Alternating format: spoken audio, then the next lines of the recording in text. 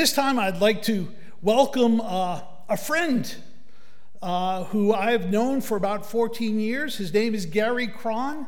He has been a part of our church for a little bit over a year now, and he and his wife Barb. I first met them 14 years ago, after I had left my previous church, and while I was before I came here, in a season of landscaping and grief and kind of trying to figure out, God, where am I supposed to land next?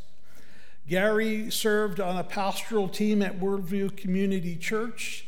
That's where I first got to, I think, meet him.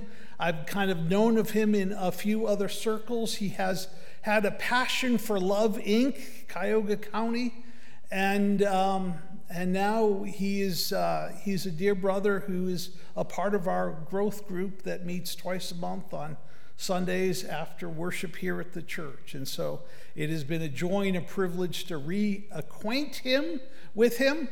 And he's going to be teaching a class this fall, and Pastor Jeff wanted to invite him to share God's word as a retired pastor, but we never retired, do we, Gary? So would you welcome Gary Cron as he brings God's word this morning?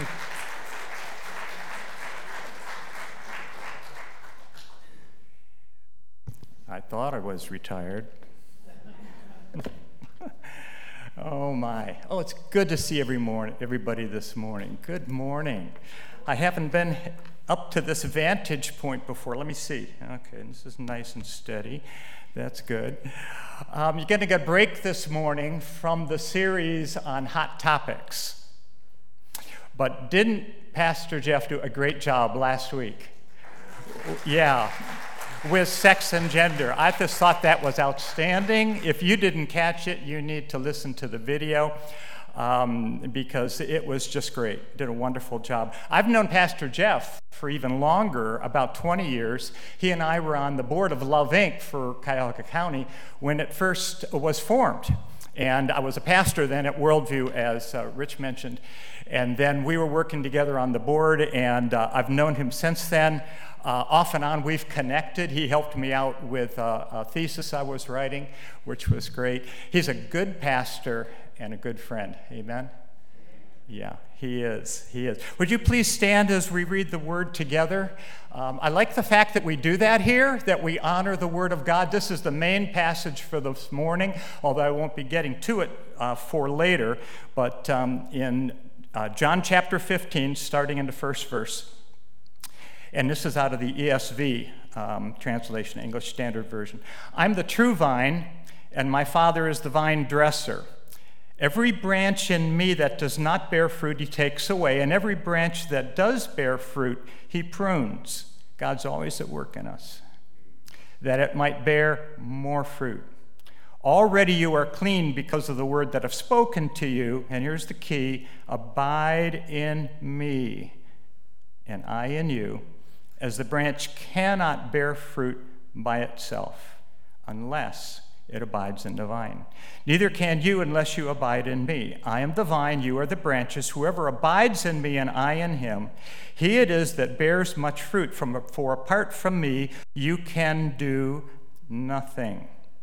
If anyone does not abide in me, he is thrown away like a branch, and withers, and the branches are gathered up, thrown into the fire, and burned. If you abide in me, and my words abide in you, ask whatever you wish, and it will be done for you. By this is my Father's glorified, that you bear much fruit, and so prove to be my disciples. As the Father has loved me, so I have loved you. Abide in my love. You may be seated. May the words of my mouth and the meditation of our hearts, Lord, be acceptable in your sight, O Lord, our strength and our Redeemer. Amen. I grew up in Willoughby Hills and went to Willoughby Hills Methodist Church. It was a very healthy church. Many of the men had found the Lord around that time, including my father. The youth group was very healthy and was growing, and my wife Barb was in the youth group along with us. We were high school sweethearts. We still are. And it was just a wonderful time to find God and get going in my Christian life. And by my senior year, I was kind of leading the youth group, and it was just a beautiful time at summer camp. A couple of years later, when I was 15, the Lord called me to ministry, and that was at Word of Life Camp. Any of you ever go to Word of Life Camp? No, you didn't. Oh, well, it was great, yeah. So we did. Oh, okay, somebody in the back did. Yeah, we were involved with Youth for Christ there, too. How much involvement with Youth for Christ is there here? Some of you involved with Youth for Christ? Great organization, yeah, here in the city. We were working with them, too. God was just doing great things. So then, from my high school years and my good start, really, as a Christian, went to Muskingum College, which is in southern Ohio. And after a couple months, met up with Tom and Neil and Bruce, and we started this Bible study in the dorm because there wasn't a whole lot going on there at campus. We started this Bible study in the dorm, and pretty soon some other guys started to come. The room was full, and then the girls were complaining because they couldn't come to the boys' dorm to join the Bible study. So we went to the student union, and there was a kind of a chapel upstairs. And so in that chapel, we got together and we met every day, and it was great. It really was a wonderful time there at school. And we were the Jesus freaks. Yeah, so we were part of the Jesus revolution, though we didn't even really know it at the time. So after that, I got drafted into the Army. And I was in New Mexico. Barb was there with us, our two little babies. First day that we're there, or the first weekend we're there, we're going into the town nearby, Las Cruces, and there's a sign beside the road that says, "Jesus people meet here." So we weren't there 3 days, and we were already involved in what God was doing on the base and in ministry, prayer. We had a wonderful ministry in the jail. God was just really working there. It was great. For the couple of years we were there. Back to Muskingum College, and since I was married then and out of school, we were doing campus ministry. We kind of had like a church on campus. And then I was asked to go to Pittsburgh and invited to be part of the leadership team in a church there that was growing and really coming along. God was doing great things. It was kind of the middle of the charismatic movement at that time. Some of you may remember what that was like. And while there, I got to attend Carnegie Mellon University and got a master's degree in chemistry. So for most of my life, my day job has been research. And so I loved chemical research, but my heart has always been in ministry. Yeah, it's always been for God. Started out that way, stayed that way. So while I was there, I went through ministry training, and it was good ministry training to prepare me to go out and to pastor. The church sent us to Berea. This was in the 80s. Sent us to Berea to plant a church, and my launch team consisted of 6 people. Myself, my wife, and my 4 children. It was a very slow start. But we prayed, and then God answered, and pretty soon people started coming, and after a couple of years, it was a going concern. It was fun. It was great. We were able to balance everything and keep everything going. By year 8, things were getting a little busy. Okay? I was working in the lab at Glidden in Strongsville. Barb was teaching in a Christian school where our 4 kids went. Both girls got married in that same summer. And my wife made both wedding dresses. I was preaching every week and teaching 2 classes and trying to pastor a church that was growing to over 100. To make matters worse, we had doctrinal issues had arisen with the movement that we were in, and it wasn't going well. Eventually, things came to a head. We made a clean break with both the church we'd planted and the movement we were in. We were exhausted.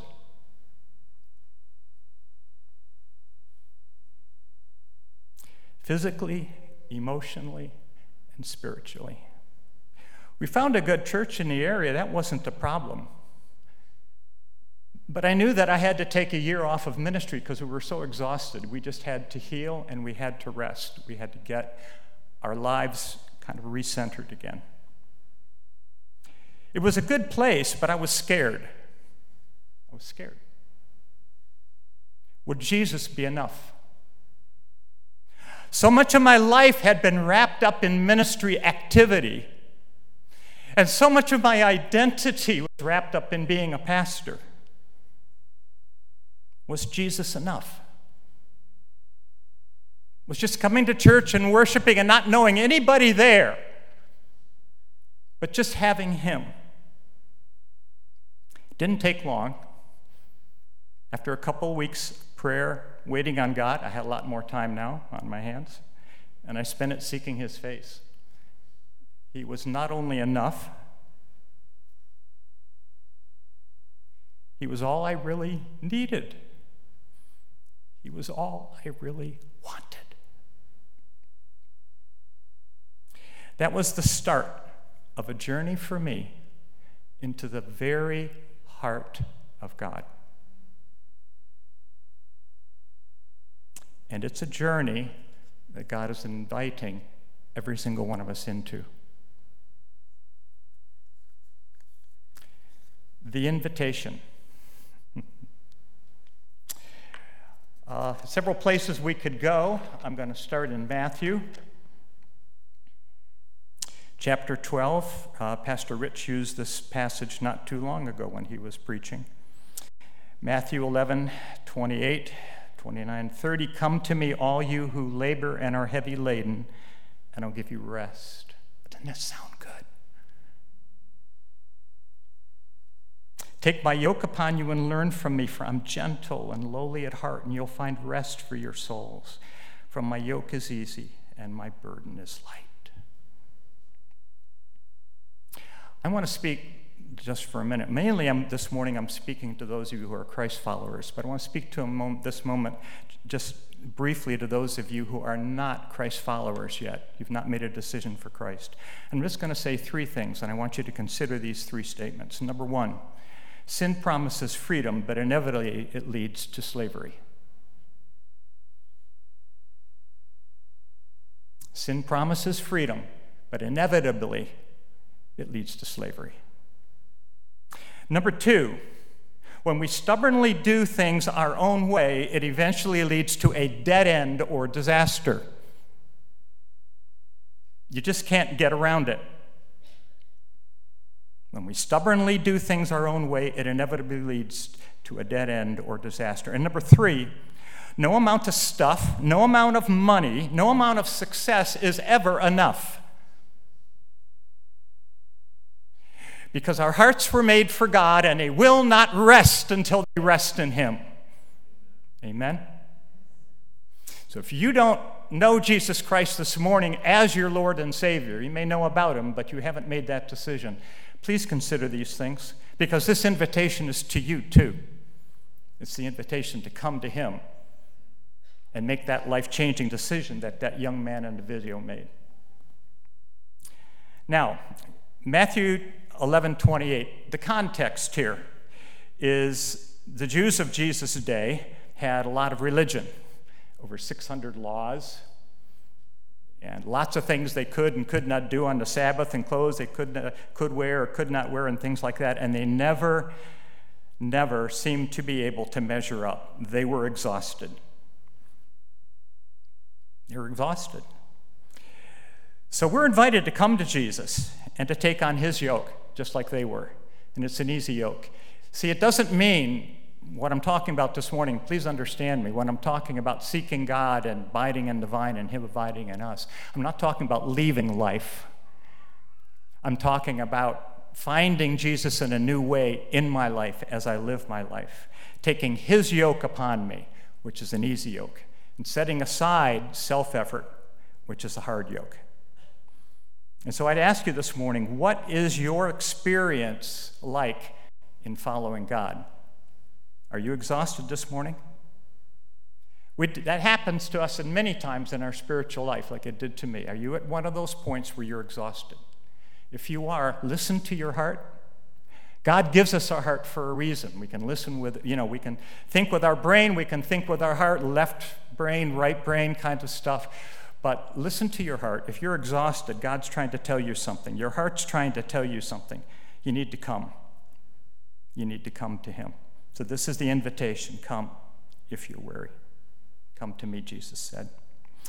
The second passage I'd like to read in reference to this is out of John, and it's in John 7, 37 and 38. On the last day of the feast, the great day, Jesus stood up and cried out, "If anyone is thirsty, let him come to me and drink. Whoever believes in me, as the scripture has said, out of his heart will flow rivers of living water."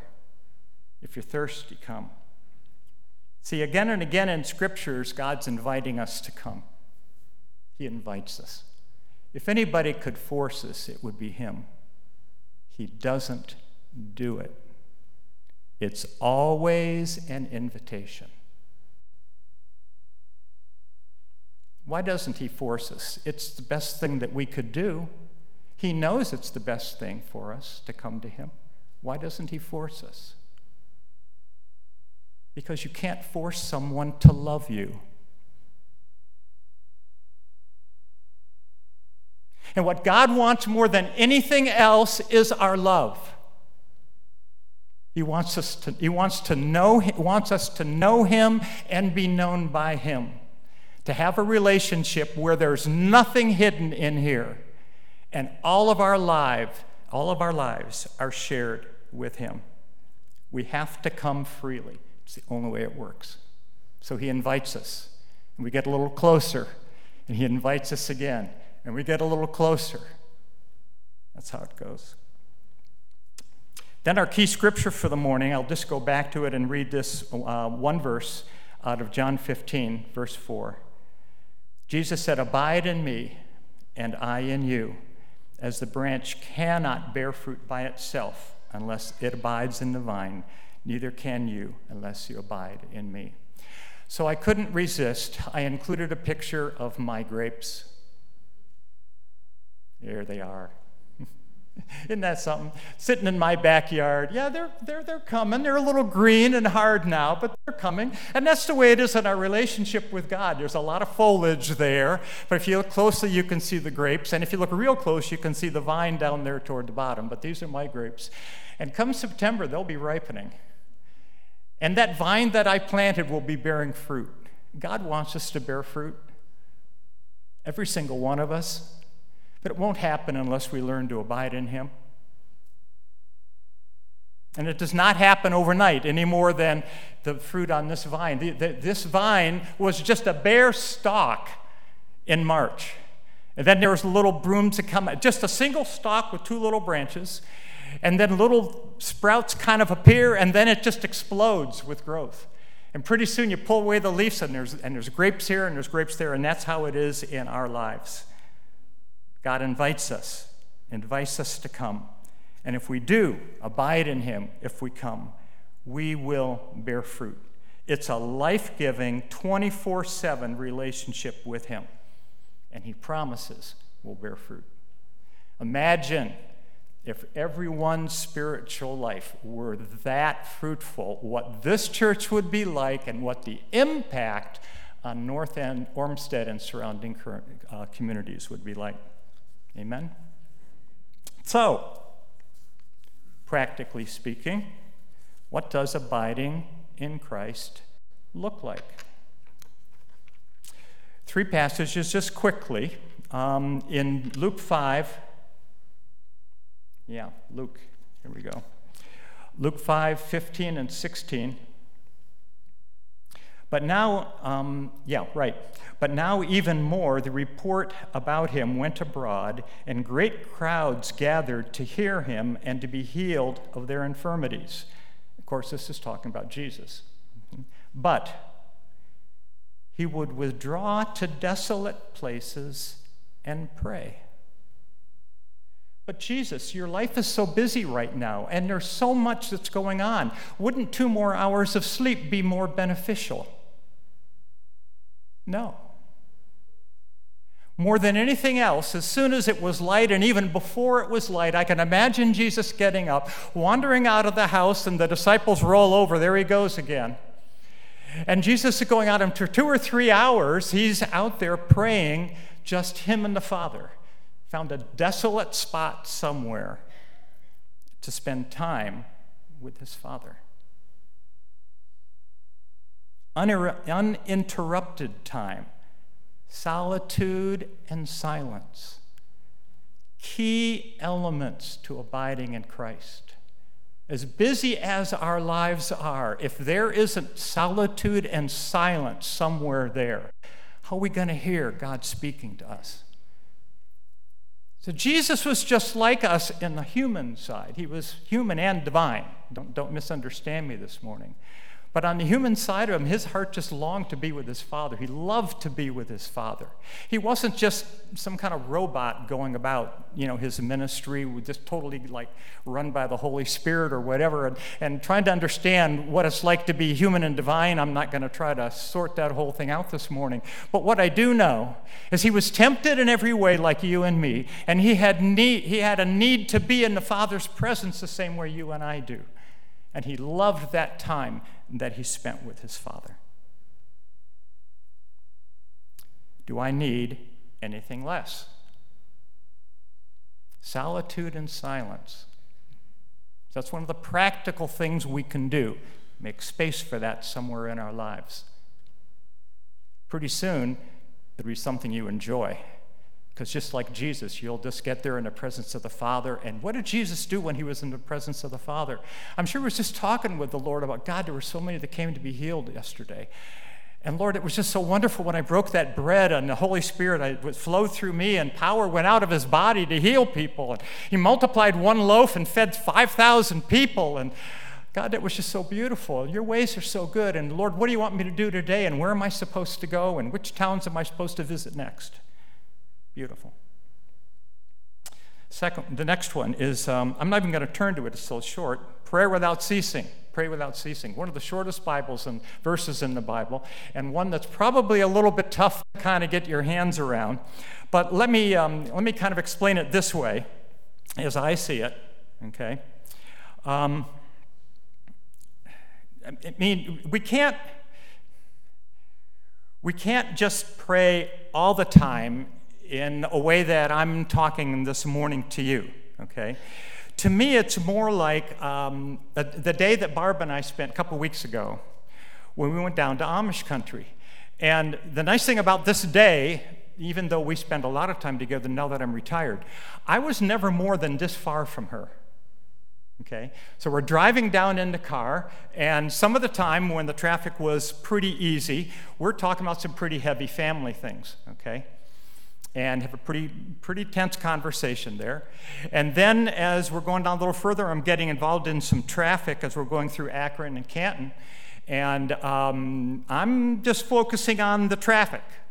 See, when praying without ceasing doesn't mean that I'm constantly talking with God, but it does mean he's right here. Do you understand? Okay. And then even going through traffic, there was a lane change, and Barb said, now, Gary, it looks like you're going to have to get over to the left. So, oh, boy, thank you for the help, And so even sometimes when we're focused, if God's here, he'll speak to us, even if we're focused, okay? And we have to focus during our life. But how much of our life are we just thinking about other things and focusing on other things when we could be focusing on him? See? And then we get to Der Dutchman.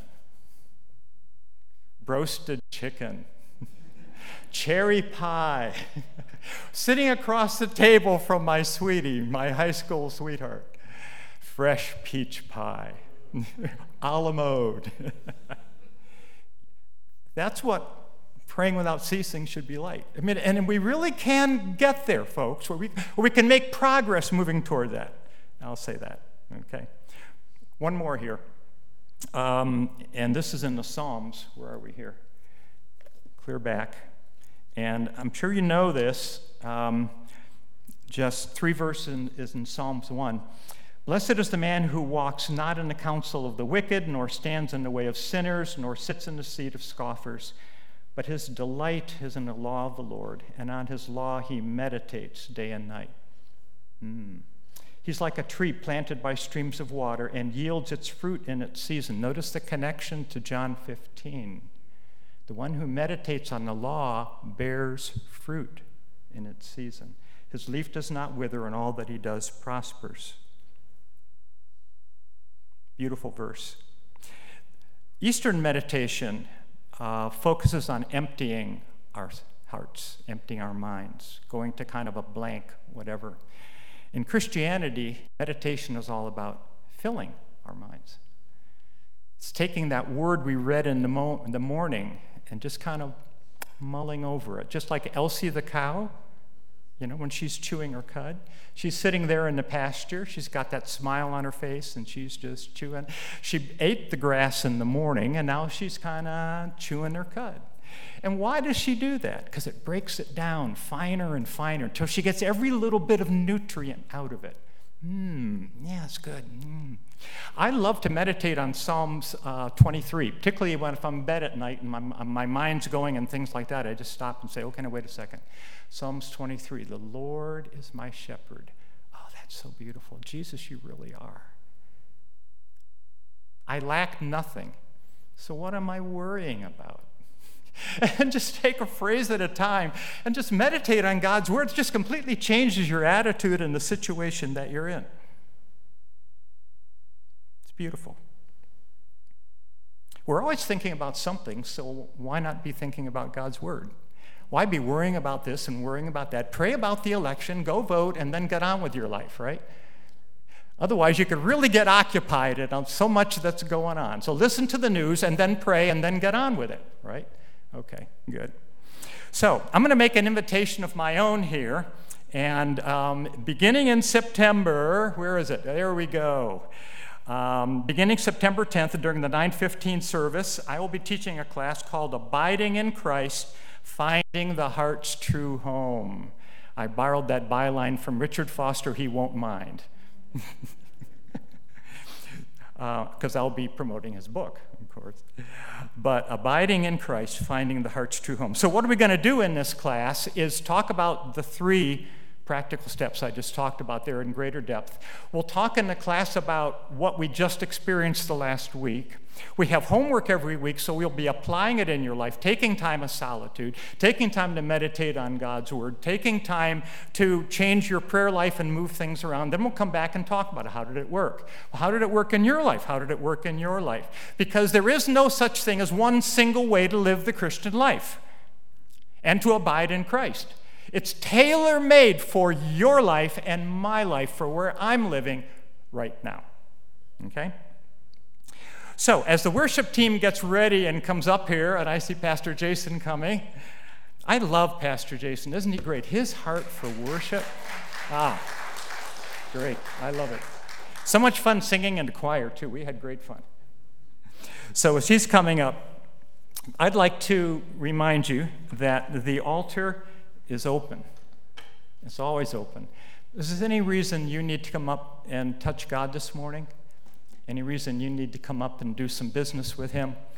Maybe you're one of those people who hasn't made a decision yet for Christ and you've decided, okay, today's the day to do it.